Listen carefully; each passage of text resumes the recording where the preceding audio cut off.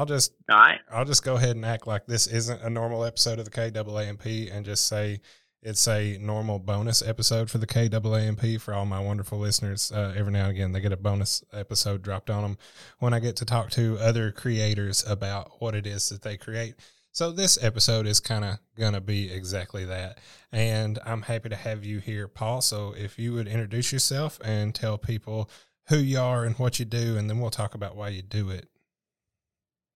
All right. Yeah. Thank you. Thanks for having me, Thomas. So my name is Paul Miller, and I identify as a comedy juggler.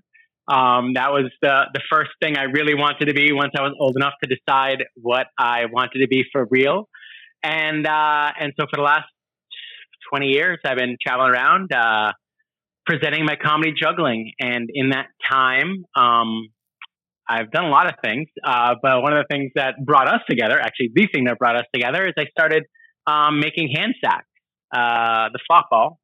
And that was in 2018 is when I started producing them for real. I was doing it from my own programming needs, but they kind of got a little bit of life on their own outside of my use for them. So, I don't know if you can see this, Paul, but I'm going to tell everybody listening that you have a giant smile on your face right now talking about football, and it's great.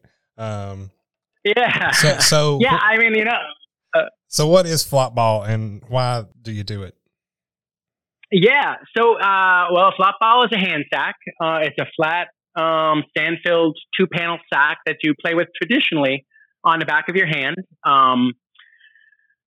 It comes out of the tradition of Miyachi in the late 90s, early 2000s, and that's where the rules of back of the hand and no palms kind of came about. But I started using hand sacks as a juggling ball substitute, actually. I was doing programming where I was talking about mindfulness and the process of learning new skills and how we deal with success and failure and all the things that go along with growth. And I was doing that with a juggling lesson, which was great because I love juggling and I love teaching people to juggle. It's my way of making friends and playing with people. And, but in a performance setting, if you're in a theater or something, having juggling balls flying and rolling away is a little bit cumbersome. So I was looking for something that was easier to work with. And so I invented, quote unquote, a anti-roll juggling ball, a hand sack. And so I was using them as my innovative juggling balls. But I was familiar with hand sack and the Miyachi specifically before that. But I never really spent any time playing with it in that way. But then I started fiddling with it, and I was quickly like in love with it. It kind of took what I was already doing, throwing and catching and doing tricks, and kind of turned everything upside down because I was using a different part of my body that was pretty accessible. Yeah, right. And but as I was playing with it, I realized that all of the challenges, or many of the challenges that we face when we say, "Hey, we're going to teach you to juggle." People have pre-existing notions of what juggling is and whether it's easy or hard or whether they can or can't. And although that's, helpful a little bit in talking about mindsets and that sort of thing, if you have a whole audience and you say, "Hey, we're going to juggle," half the audience, the heart's going to drop because, they're not going to have a positive, enthusiasm for it. And so I realized, we can do the same sort of thing with the hand sack. We're still learning skills, we're practicing skills, we're having successes, we're dealing with failures, but the barrier to entry is a lot simpler and people feel like they can have success sooner. If you want to learn how to juggle 3 balls and you're doing really good with 1 or 2, you might not feel like you're doing great because you're not doing it yet. So there's this idea of what success looks like. With the hand sack, nobody has any idea what success looks like. Nobody's even thought of doing anything in the back of their hand. So if they can throw and catch it, they're already feeling like they're having success. Right. And so that kind of shifted most of our programming. I mean, we still teach juggling and do other skill toys as well, but most of the work that we do now is rooted in the hand sack because it's just it's novel, which is nice.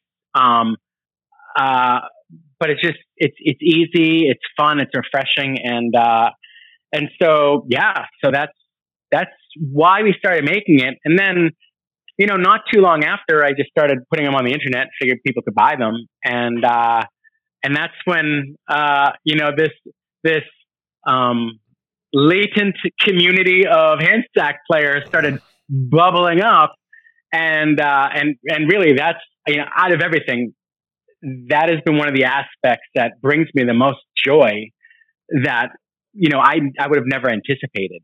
Yeah, you didn't know a whole army of older millennials that missed hand sacking and from the late 90s and early 2000s still desired it so much, and when they found your stuff on Reddit said, oh holy crap, I have to buy one of these and get back into the thing, because that's my story and I'm sticking to it. Yeah, I mean, that right, I started getting sales and people would find me, and so that's good. It's nice to have something that sort of supports and satisfies the needs of the market. Hey, there's no hand sacks. I want one. But the thing that's been a real joy, and I didn't come up in that community or that environment, so, and I didn't really even pay attention to it. So like, there's a whole culture of play and styles of play, and then there was the message board. So there's this whole group of people that know each other or knew each other 10, 15 years ago when they were tweens and teens like yourself. Mm-hmm. And now we're coming together again, on our weekly or monthly flop jams. And it's just, it fills me with joy to create a space for people to reconnect and recoalesce around this thing. In a lot of ways, like, I feel like, I get to sort of be the witness to it. I'm not experiencing nostalgia. I'm not remembering players. So I'm not, I kind of feel like I'm sort of outside the group in some ways, but it's so awesome to watch it happen and know that, I play a role, right, in that. So I can only imagine how pleasing it is to see a thing you create foster something positive that was totally unintended. Yeah. I mean, I would have never guessed people would have been like, "Oh, I miss these so much. I love them. Thank you." Like, I get that. That's the thing I hear so much. Thank you. I mean, I don't know. I've never sold stuff before where people are like, "Oh, thank you so much for." I mean, I guess shows people thank you afterwards, but right. It's really been wonderful. It's really been wonderful. Well, it was a good day on the internet when I discovered a post of someone's about the flop ball on Reddit, and I knew immediately I must rush off and purchase at least 3 of them. and yeah, so that was, I don't know, 6 or 8 months ago, something like that, a little less than a year. Mm-hmm. And I bought, I don't know, I probably spent $20 or $30 on my first order, which is a pretty hefty order for the items on your site. And sure. And I received enough variety of items to keep myself wholeheartedly busy and entertained in all the ways one can use these toys, or skill implements. What do you like to say, toys? What's the official verbiage that you like to say? I don't think I've asked you that. Yeah. Yes. So, for the last, up until about a year ago, skill toys, it was, what I called them. And I still like that. I actually, started a project like 10 years back, which is where I met a lot of the, none of the flop ball players, but, where I met like a lot of skill toy players years ago. I had a project called Skoys, which is skill toys, Skoys. So that's how I refer to it. Flow tools, I know some people use. I like kinetic play tools, or refer to the style of play as kinetic play. Kinesthetic play is sort of a category of play that was defined by, what's his name? A guy that wrote a book on play. His name's escaping me right now. But it'll come to me. But he defined all sorts of different styles of play and actually play personalities. And the kinesthetic play is sort of bodily play. So running, jumping, climbing trees, swinging sticks. I feel like kinetic play is sort of a subcategory of that, where the focus is doing tricks with things. There's no winning or losing. It's not really a game, although it can be competition and, that sort of thing. But you're basically doing tricks with simple shapes and exploring the basics of geometry and physics.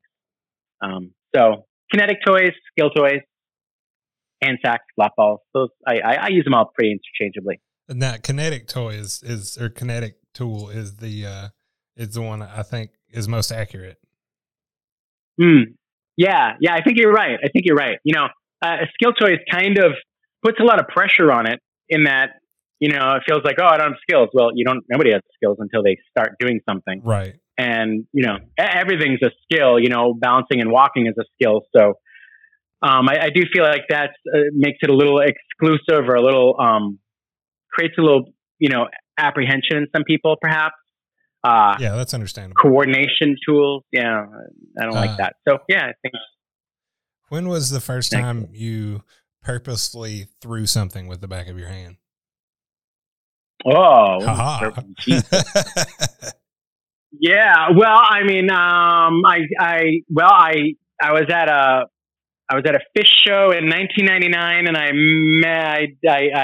came across the Miyachi RV, and I got my first Miyachi there. So I know at least 1999. I mean, as a kid, I grew up in the suburbs of Massachusetts. I had woods behind my house, so I was always, we had neighborhood kids, but I spent a lot of time out in the woods throwing rocks and collecting sticks and doing that kind of stuff. So, honestly, I was probably balancing and throwing and doing all that stuff, as a 10-year-old in the woods, just passing time, being outside. Yeah, I don't know. I mean, I guess as a juggler, if we were looking for an actual date, I did practice juggling on the back of my hand probably a couple years after learning. So I'd put that back to like 1990. 92, 93. So you've been throwing stuff on the back of your hands for a while. Yeah. I mean, I'd say I got a lot better in the last couple of years. I would imagine there's been a lot more dedicated time to that practice the last few years. Yeah, for sure. It's been I play with all sorts of toys. Like juggling was my first foray into skill-based play. I learned to juggle in high school out of a book, changed my life. Before that, I didn't have anything that was getting me a lot of positive reinforcement or giving me something to sort of be self-motivated at getting better at. So I learned how to juggle out of a book, Klotz's book. It came with the 3 juggling balls, and probably the only reason I ever picked up the book because I wasn't a reader. And it came with toys. And then so I spent years exploring all the different skill toys that there are. And I can hold my own for most of them. But when I started playing with the hand sack, I immediately fell in love. And it's not because I was making them, but rather the simplicity of the play opens up a tremendous amount of opportunity and exploration, which I was not expecting. And specifically the round hand sack, the Miyachis and throwbacks that we make. It's a technical toy. It has a non-stable spin. So when you're playing it, it's kind of tough. But with the round sack, because it just flips, uniformly in any direction, it just opened up the possibilities for me. And then as I started playing, just more and more paths sort of revealed themselves in how to explore. And then because it was sort of a new prop for me, and I didn't have a lot of I didn't have any experience with it. It allowed me to this sort of fresh space to explore this kind of play that I have a pretty robust experience with, but not with this specific prop in this specific way. So I got to take all of my experience with all the things that spin and flip and swing and fly and slide and sort of apply it to this brand new platform. Mm-hmm. And I'm a few years in and what boggles my mind is that I'll be playing with it and I'll I'll discover something new. Like I keep finding like all these avenues of expertise or things that I can do, but like, oh, there's the reverse of that exists. And it's just, so I don't spend a lot of time on drills, working on skills and stuff, but I definitely spend more time than, above average amount of time playing with it. Yeah. I usually have one on my person and maybe one or two in the car at any given time. Is that a similar experience in your life? Yeah, I got them everywhere. Yeah. I mean, it's great. I mean, it's so easy to pick up and just start playing, and it's a little bit more, reserved or subtle than juggling. Like if you pull out juggling balls standing in line and start juggling, people kind of get annoyed. People see you. It draws a lot of attention, which is fun and good if you want to draw attention. But sometimes, I just want to chill and, listen to my music. So I like that they're small and portable. You just bust them out, start playing. So go ahead. No, you go ahead. Well, yeah, I have a question for you. Ask. Please ask. I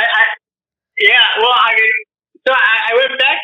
I was like, how did our collaboration, start out and all that? And so I went back to our thread and,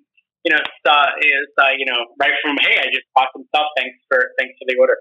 And you bought the leather sack, yes. The leather headset. And I was like, whoa, boy, that's a hard one. It's slick, it's stiff, and I remember you're like, I'm going to break it in.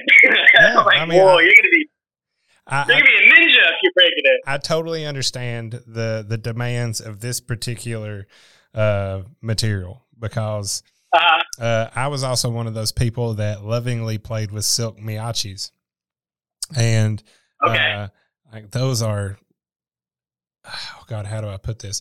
Unendingly frustrating. So I was totally okay with having something equally frustrating in the sense that I know how to handle myself when I get mad and drop this thing. So playing with something difficult to play with is a useful tool in my intentional play. To use terms that you use for your product ethos, my intentional play is intentionally made more difficult by using that particular tool. And some days I really want that challenge, other days I don't, but it is nice to be able to have the variety of tools to challenge myself in the ways that I want to be challenged when I want to be challenged. If there's a day where I'm just feeling extra like on my game or willing to be humbled, sometimes both, I will grab an implement that is difficult to use, and sometimes it feels great, and then other times you just feel crushed. But that is, the duality of using that type of tool. But honestly, the leather flop ball that I have, to give you feedback, has not really broken in much at all, and it's spent a lot of time in my pocket, and it's spent a lot of time just being like fumbled around in my fingertips. And you know what? If it never becomes soft and supple where it just droops across my finger, I won't be upset, because then I will know that is the level of difficulty that this item carries, and that's fine. I do. That being said, I do want to see a little bit more of a supple leather sack. So know that one of those might be coming out. I will. Because I'll keep my. I feel like a good rawhide would break in. This one, I don't know. Well, that one is a thick material to begin with, but if there was a rawhide or rawhide equivalent, I would definitely be interested in giving that a try. If it felt like a really nice chamois cloth that you would dry your car off with, boy, let me tell you, that's the one. Yeah. Yeah, that's the one. Yeah. But so far, the what is it? The suede, the micro suede. Those are the micro suedes and the denims for day in, day out play. Those are the ones that I gravitate to the most. Yeah. But yeah, me too. That is where this conversation started, and if we're going to tie this into more directly to the reason of this conversation, I was pretty uppity about asking you for some sort of involvement in an artist series, Flop Ball, because selfishly, I've always wanted to put art on a toy just as a personal achievement as an artist. And then, I have to pick my battles when I put my foot in my mouth in this way, because a lot of times people say no. But I think you and I met in the middle in a really fluid space about creativity and play, and a really amorphous mindset about how these things can mix together in a really healthful way. And I found some art that I had made that fit the ethos of the tool and how you like to run your business. And I feel as if the design I put forth is very complementary to the thought processes of how one goes about using these items. No straight lines, everything's curved. It's all flow, and you can trace your eye or your finger along this design endlessly and never come to an end, as long as you keep it on the fabric. Don't go straight to the seam, because this is the first sack that's been full bleed edge to edge print, which I'm really proud of. It ended up looking really nice. The colors are great, 1970s Lakers colors, like I was telling you a couple of weeks ago. So like a babyish blue, a really nice purple, and white are the three colors. So when we met in the middle and we said, yeah, let's do this, I gave you the art and you showed me the renders, and we said, let's do it. And pretty sure I shed a happy tear and waited for the final test pieces to come back, and they came back, and everything is great. And do we have an official launch date for that? Sorry to spring this on you right now, but yeah, do we have an official launch date for this thing? So I guess we do. Let's do this next Thursday. Next Thursday? Yeah. Does that work for you? Yeah, it works for me. This that's more contingent on your schedule than mine. But yeah, next Thursday sounds fine. I'll put this podcast out probably on the weekend, since timing dictates as such. It won't be an issue for me. We'll get it out. Have all the media together at the same time. Okay, cool. Yeah, well, if I can, so that would be exciting to kind of put out there. I'll put in a newsletter and, post it on social media and stuff. And I have it right here. Should we hold this up? I don't know. Are you filming a no, video? I'm not recording video, but okay. I have not posted it on social media, so you can take the official channels, and I'll do my thing on the day with my social media. Okay, cool. So I love the way it came together too. I always kind of imagine, it'd be great, like people could design them, and our friend Kelly, he made one, and I design all sorts of them, but I'm not like an artist, so I've always imagined, this would be a great like platform for somebody to do something great. And then you suggested it, went back and forth, and I was like, oh, heck yeah. That sounds great, super. And then I checked out your artwork, and it was like, there was a lot of round, and I was like, this is perfect. But, what I really appreciate, and the thing that I really love about collaboration, whether it's play, and juggling, passing with people, or hanging out and, playing with flop balls, or working on projects like, designing a custom artwork, so you did this artwork, and it's like, that's awesome, because like it was beyond anything I could do, and I wouldn't imagine something like this. I'm like, this is great. And so I made them up, and I made them up, and I just put the image in the middle of a flop ball, like I did on my other one. And you're like, yeah, that's cool, but I was thinking this other thing, which I was thankful for, because like I didn't have, like my brain isn't tuned in that way, so I didn't see that. Yeah, it's kind of scrunched out, and I didn't see or I didn't imagine how much better it would look. So you're like, I kind of imagined it, like all the way to the end. And I was like, I guess we can do that, yeah.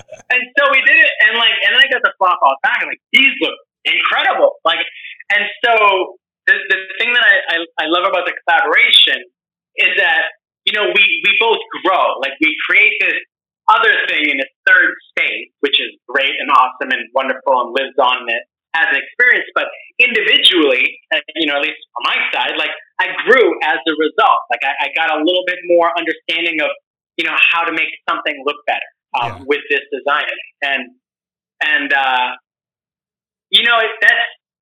that's a great way to connect with people and to grow with people and to grow as an individual by creating this shared space of growth. And I experienced it a lot just juggling and playing with skill toys, but it just goes to show that, hey, I'm an artist. Hey, I make these things. Let's come together and work on this project. And I really, beyond having a really cool slot ball, I appreciate the experience and the growth that happened as a result of collaborating with you. So, right. Yeah, I just want to thank you for your boldness for stepping up and saying, hey, I want to do this thing. Well, thank you for being enthusiastic and willing to join me in one of my craziest ideas. I have just as much fun collaborating on whatever creative outlet I'm collaborating in with people as I do making artwork for myself, by myself in my studio. So it's nice when I can, make an experience happen with other creative people that is equally enjoyable as me working on my own creative output myself. And I don't feel as if that's a luxury a lot of artists get to experience or are willing to experience or actually even put themselves in a place to experience. And makes me a little sad for folks that don't do it. But in my experience as an artist and as a person, I have learned and grew the most when I've been working with other people on a project that we are equally passionate about. And I can tell by the way you have a look on your face and how you carry yourself and present yourself in the item and the business. And I like to think I present myself and my work and how I like to conduct myself and my work in a similar fashion when it comes to the passion in which we do these things. And I just felt like it would be silly if I didn't pose the question about doing something together, considering we're both so equally passionate about this thing. And you said yes, and I was pleased, and then we kicked the ball back and forth, and now we have this gorgeous flop ball that will be debuting on Thursday. And I'm happy that it's tangible and it exists and people can use it. I'm just happy that I helped craft something that people are going to enjoy using and playing with, because normally I have a painting up on a wall or some bit of sculpture or something you wear around your neck, and that's insanely tangible, but it's not as much interactive as a kinetic play tool.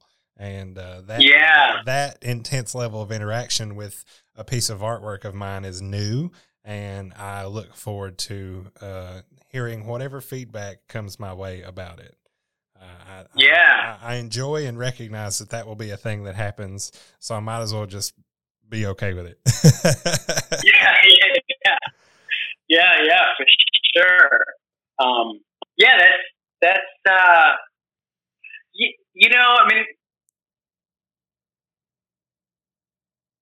It's interesting. It's more than just a nice design on a flop ball, because it sort of holds your story, right? You're an artist. You have this style. You do these things. People are going to play with it, and if they pay attention and they remember, hey, Thomas Thackeray, he designed this. They go and they look you up. They're going to find all your other artwork, and they're going to learn about you. And that's really neat. It makes it more meaningful. It makes it more meaningful than just I don't know. It seems like it's more meaningful than like just, I put silly things like "Go get 'em, Tiger," just so it's just like, hey, you got this kind of, motivational messages. I'll put like a library on. That's good for the library. It's meaningful, I guess. But I like the idea that it kind of ties to a human being that has a story that, you kind of cross paths with the flop ball, and you're going to cross paths with other things in your life, It definitely was a thing that it made a lot of connections between aspects of my life that I didn't really realize were so intimately connected. How I like to play and intentionally move my body was, previously unrecognized as adjacent to how I like to create art. And the fact that this is a extremely tangible and interactive object that ties those two aspects of my life together in a tangible way is really exciting to me, because now I can pull this thing out of my pocket and be like, hey, this thing represents a lot, or this tool with my art on it, you can do this with it, and why this is helpful is X, Y, and Z. And not only is it helpful because you can do X, Y, and Z with it, it also looks really cool because it has some art on it. And whether that art is intentionally meaningful or not, it does, increase the experience. But it just so happens that the art on this thing is representative of that parallel being drawn between different practices in my life. Yeah. Yeah, that's really interesting how, how you talk about there's no straight lines on it, and all of the play when you're kind of moving a thing in space, you're always kind of redirecting trajectories, and it's all circular because, our arms don't go out infinitely in a straight line. So everything's kind of folding in on itself and, repeating in like these cycles and these patterns. So it's,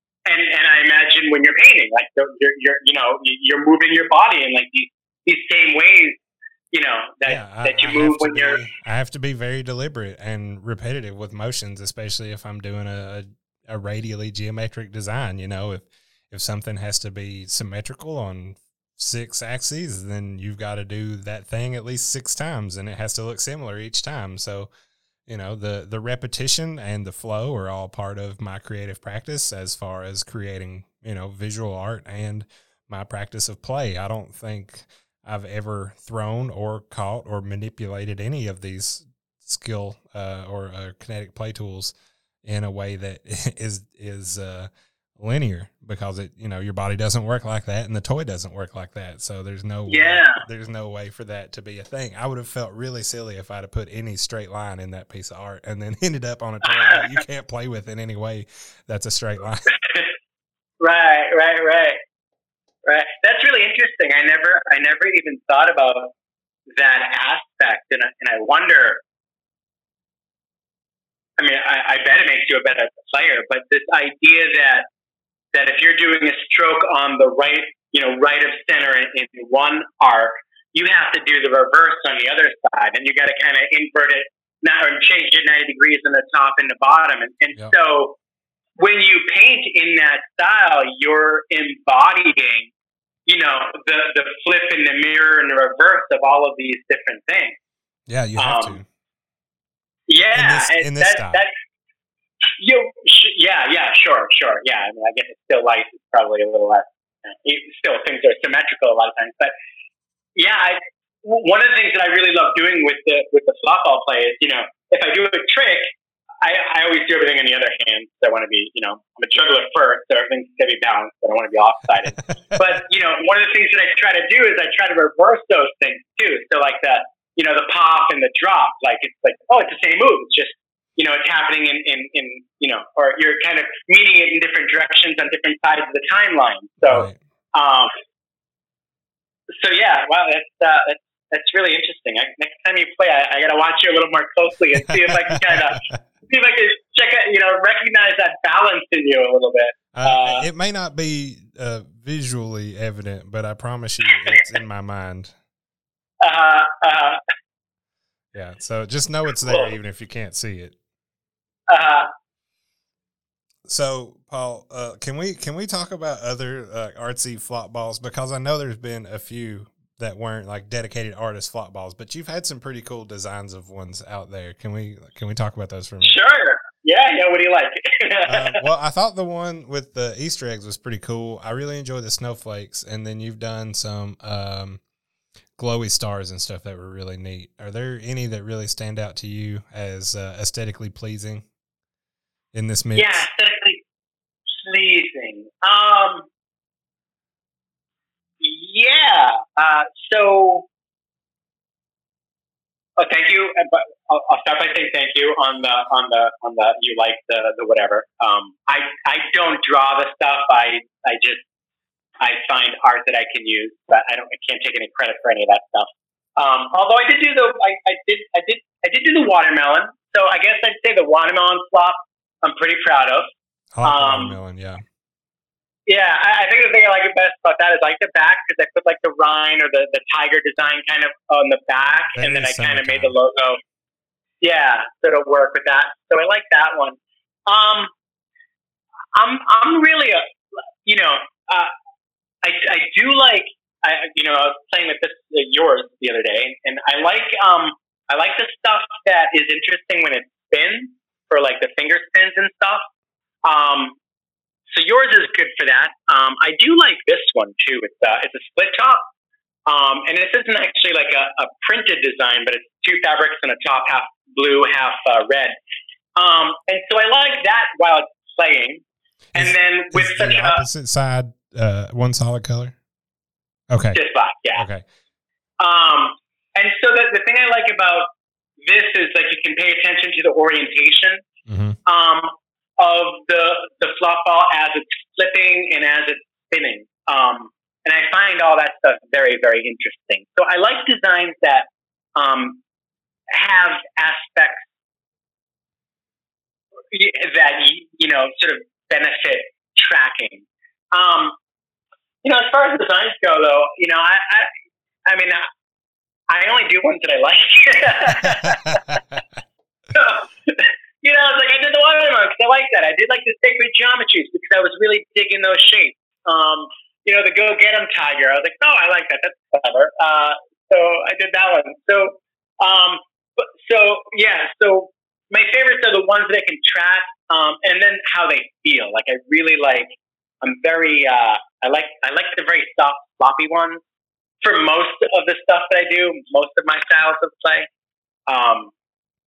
But depends. If I'm doing slides and stuff, like the leather one's pretty good. The denim's kind of slick for that kind of stuff. I do really enjoy the denim, and I think I've already said that's the one I have in my pocket.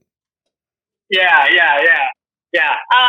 think, honestly, the ones that I pick up most often are just the plain colors. Yeah, nice. Yeah, that's a good broken in one right there. Yeah, this one's seen probably about 4 months of regular pocket use and day-to-day jamming, and it's becoming one of those very malleable flop balls. Yeah, and it's like, I don't know, that'll be good for some kind of play, and for some kinds of play it won't really work. So that's another thing that I really kind of dig on, that the different textures allow you to play a different way. They do. But favorite designs, I don't know. I kind of oscillate. This will be my favorite one for a while because I'm going to start filming some videos with it. So, it's interesting. I'm really digging this one too. I really like the light blue, light green, dark blue. I just like the contrast of the colors. That's the thing too. I like things that contrast well for flips, just because it's kind of pretty, Yeah, let's talk about the stacker flop balls real quick since you're talking about flips. So the stackers. What do you want to know? The stackers, they are purposefully lighter and flatter, or lay flatter, so you can stack them and flip them. Yeah. So it's funny because I didn't start out with those. I started with an 80-gram stack, and I was starting to like, I'm going to start stacking them up and flipping stacks of them, which was great, and it's a good challenge and it's good fun. It's kind of like, it's a good test of like, how locked in you are, like when you pick them up, because some days it's easy and some days it's hard. And it's real discreet. Either you do it or you don't, But I was traveling a lot with them, and they were getting heavy, because I was getting up to like 10, 12, and it's like, these are getting heavy. Like, it's sand, so you're carrying around 5 pounds of sand, in your bag. And so it's like, so I was like, maybe I'll just make some like lighter. And so I did. And, and so they're 60 grams, so 25% lighter, and they just keep stacking. You know, they lay pretty flat, and you can get like stats. So my record's 22, and you did that on the 22nd of February, right?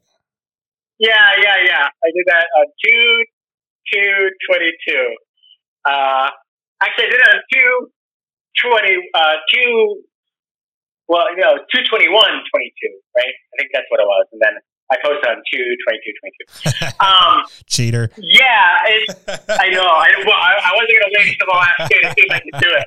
So it's weird though. It's weird, right? So my record up until that was 20, and I was like, oh, I don't know. I think that's my top number. But then like a week before, somebody's like, oh, you got to pull up the stack at 22, and I was like, I don't know. Like, So I spent about a week working on it, and not a lot, but just like 5-10 times a day, I'd try it, and I'd just have the camera on, and I got it, and I was amazed. Like, you can watch the video, it's just like I'm kind of in shock. Oh, like, yeah, I see it right before I settle it down.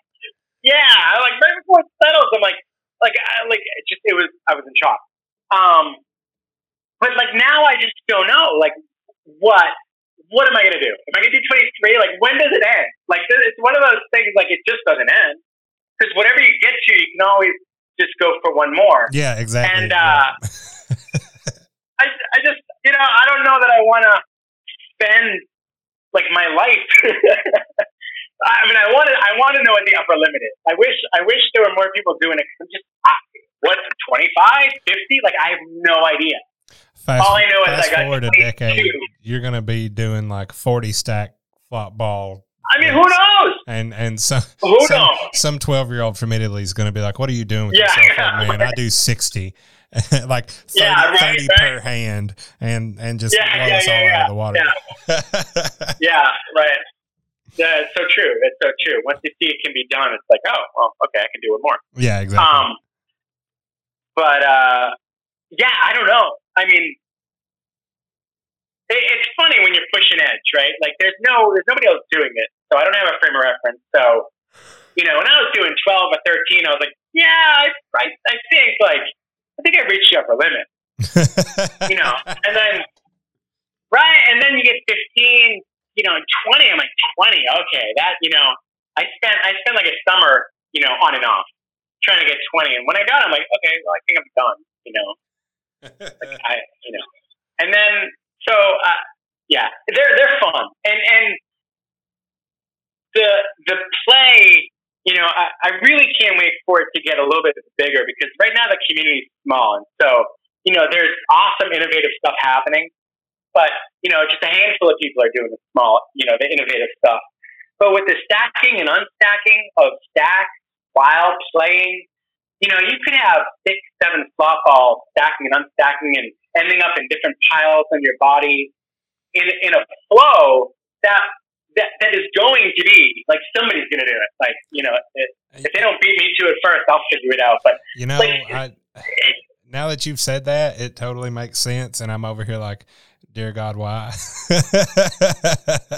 Because you're right. That is a logical extent of this particular thing. But here I am trying to think about how I would do it, and I just feel the wheels turning and not getting anywhere in my mind. Yeah. Whenever that person figures it out and posts a video, I will applaud. Have you been playing with like 2 at all? Yeah, I do on occasion. Okay. I mean, it's once you start stacking them, it just opens up. Oh, well, now I can have 2 stacks and I'm stacking. Now I can, it quickly gets really complex just using the back of your hands. And then if you start incorporating like, wrists and elbows and heads, like it's gonna be nutty. And I can't wait for it. Like, I'm thrilled. Like, I want to see it done. I personally wish, I kind of got into this when I was younger, because then I'd have like 30 years of mastery ahead of me. Like, I'm running out of time for like being able to like execute everything I want to work towards at this point. I never thought when I was 12, 13, running around Dollywood, meeting all the Miyachi guys that were there, that here I would be sitting at 31 talking with someone about how I am, collaborating with them on a similar product. So I've had, let's see, a decade and a half or so of very very enthusiastic and potent practice. Yeah. And I've, my dad told me a couple of years ago, he's like, son, I thought you just put them down one day and never pick them back up. And I was, playing with one around the house when I came home to visit or whatever. And I was like, I still carry one of these in my pocket about every day, and it's just never changed. Yeah. And dare I say, I would hate to conduct my life in a different way, because it's nice knowing that I have that peace of mind more or less in my pocket, that I can carry with me and have access to anytime. People in yoga talk about, being on your mat and that space being healthy and healthful for you to access at any given time. And one of the fellows I recently had on the podcast, Mr. Carl Gombert, he's an art professor at Maryville College. He said, you need to spend a little time in your studio every day, whether it's the physical, tangible space of your studio or the metaphorical headspace that is your studio. You should spend time there and make that some sort of daily practice. So always having access to the practice of flop ball and the flow and headspace that headspace is super nice for me and the pace of my life. It's nice knowing I can just have that with me all the time. That's great. And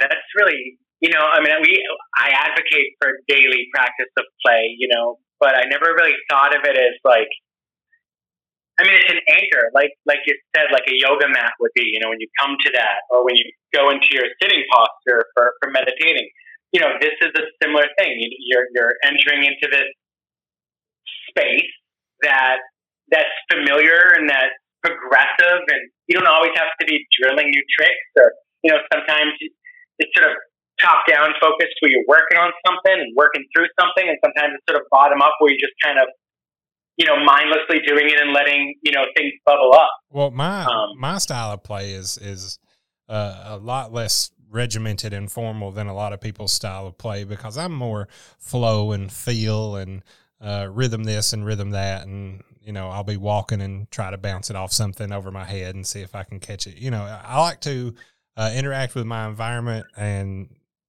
move my body in ways that are comfortable and natural to manipulate this item. So I'm all about the flow. I don't know a lot of tricks, but I do know how to move my body in ways that make me feel good. So it works for me too. I've been walking around in public. Say again. No, go ahead. I said I've been walking around in public just doing, shuffles and transfers like cold fusions and throwing it under my legs as I walk and around my forearms, and doing, waterfalls, just passing things between my hands and hand rolls and all those things, and just mindlessly do it as I'm, going about my day. Just something to occupy the parts of my brain that I'm not using, or the parts of my body that aren't engaged in my task of locomotion. Just that's cool. Yeah, it works for me. Keeps my focus a little more dialed in than if it were just have nothing to concentrate on at all, and I was just walking around the mall, doing nothing. Yeah, it's interesting. And that's one of those aspects of this particular facet of my life that I haven't really appreciated until recently, because I understand, like, my view on this when I was a teenager was, due to my lack of life experience, my lens on the topic was very shallow. And now that I'm well into my life and understand why and how I do the things that I do, I can see deeper into the topic of play and how beneficial it is to have as a practice in your life.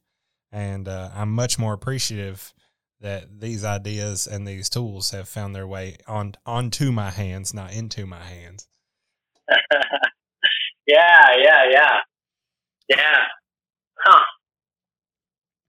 So it's nice to be able to articulate the perspective that I've gained being a lifelong player now, almost. Right. Yeah, you're OG. For real. I mean, I hit the hand sack scene really when Miyachi blew up in the early 2000s. You know, that was when a lot of people were really like early teenagers really hitting their market really, really hard, you know, their target demographic, and going places like Dollywood and amusement parks and FAO Schwartz. And they really carpeted the landscape and did a really good job finding their customers. And, you know, and I'm really appreciative of how they did it. And they did it in a really wholesome way, you know, taking their product straight to where their customers would be having the most fun, pretty much, and a pretty wholesome approach all the way around. And that, just the sheer enthusiasm in that really is what I think kept me so engaged. As removed from the scene as I was living in rural East Tennessee, you know, like there was nobody else other than one or two people at school that I could play with, much less say the word and somebody else know what I mean. But that and the internet coming together at the early 2000s really like helping bolster this subculture that was mostly like people 16 and younger, and now we're all adults and rediscovering this, and the cycle coming back around to us, you know, practicing intentional play on a regular basis again, and gaining that that healthful activity back into our workflow and you know, daily routines has been great. I cannot and will not speak. I cannot say enough positive words about this particular category of item, because it has done me in numerous and inquantifiable good in my life. And I say that with all sincerity. I don't know what I'd be doing if I didn't spend tons of time and energy practicing these things. I could have, you know, been off doing things that are bad for me. Right. So I have immense appreciation for these style of items. Yeah. Well, I mean, I hear you. You know, like I said, you know, at the top, I learned how to juggle out of a book. And before that, I didn't get, you know, I wasn't self-motivated to learn or develop or grow in any way. You know, I was kind of getting in trouble and just sort of being mischievous because I just didn't have anything that was like fulfilling me. I didn't have, you know, but you know, I discovered the juggling, and it changed everything for me. Mm-hmm. It changed how I connected with people, and you know, I've always sort of been a hand, so I like performing, but teaching people to juggle, you know, early on, and then all the other stuff, just immensely gratifying because, you know, like you know, you turn someone on to this. You know, a lot of people have fun doing it, but you change lives. People will do that for the rest of their life. Many people will do it for the rest of their life, and now they have something. I can't imagine what the trajectory of my well-being would have been if I'd never discovered this category of thing. I mean, I would have still been a creative person because, you know, a pencil and a paintbrush got me first. But immediately after that, it was kinetic play and all this jazz. And I know exactly how much time I've spent in my life doing this, and I can't imagine what else I could have done that would have been as constructive for a teen and a young adult, you know, coming into the world and having a positive outlet for time and energy like that is immensely healthful, in my opinion.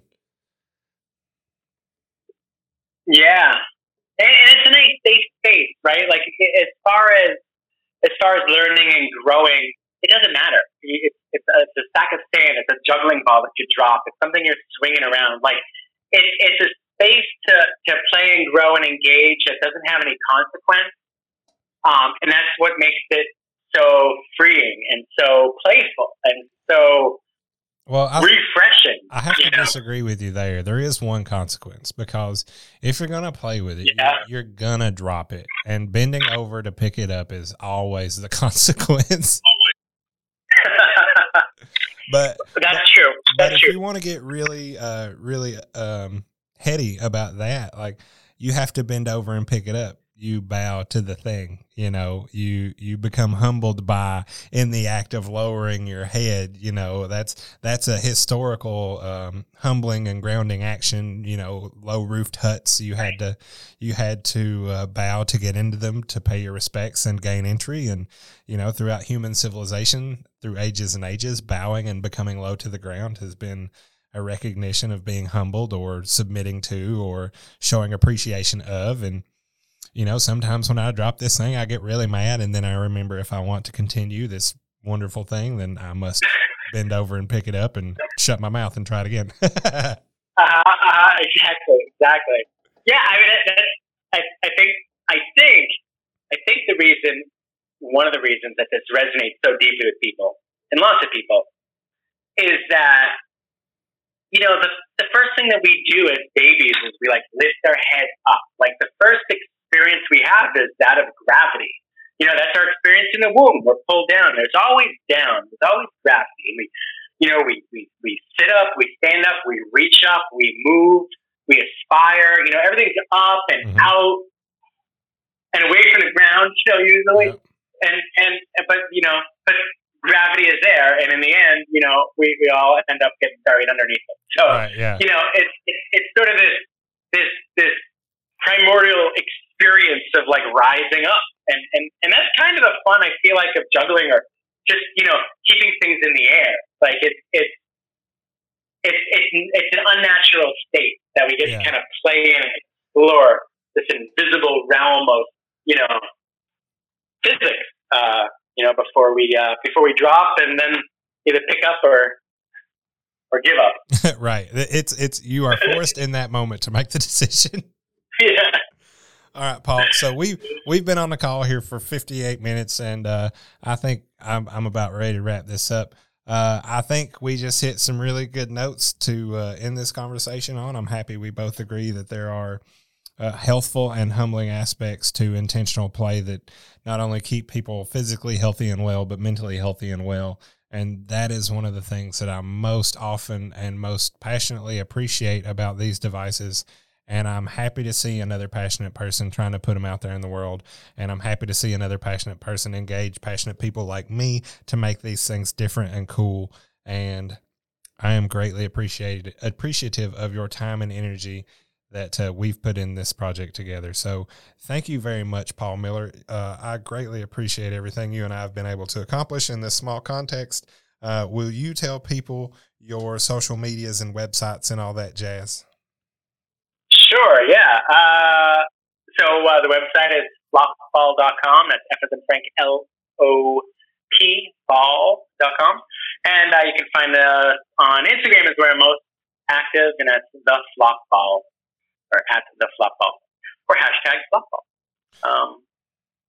Yeah, and if you go to the website, if I have any like YouTube links or whatever, it's all there. And there are a variety of things we didn't even talk about as far as products that are available at theflockball.com.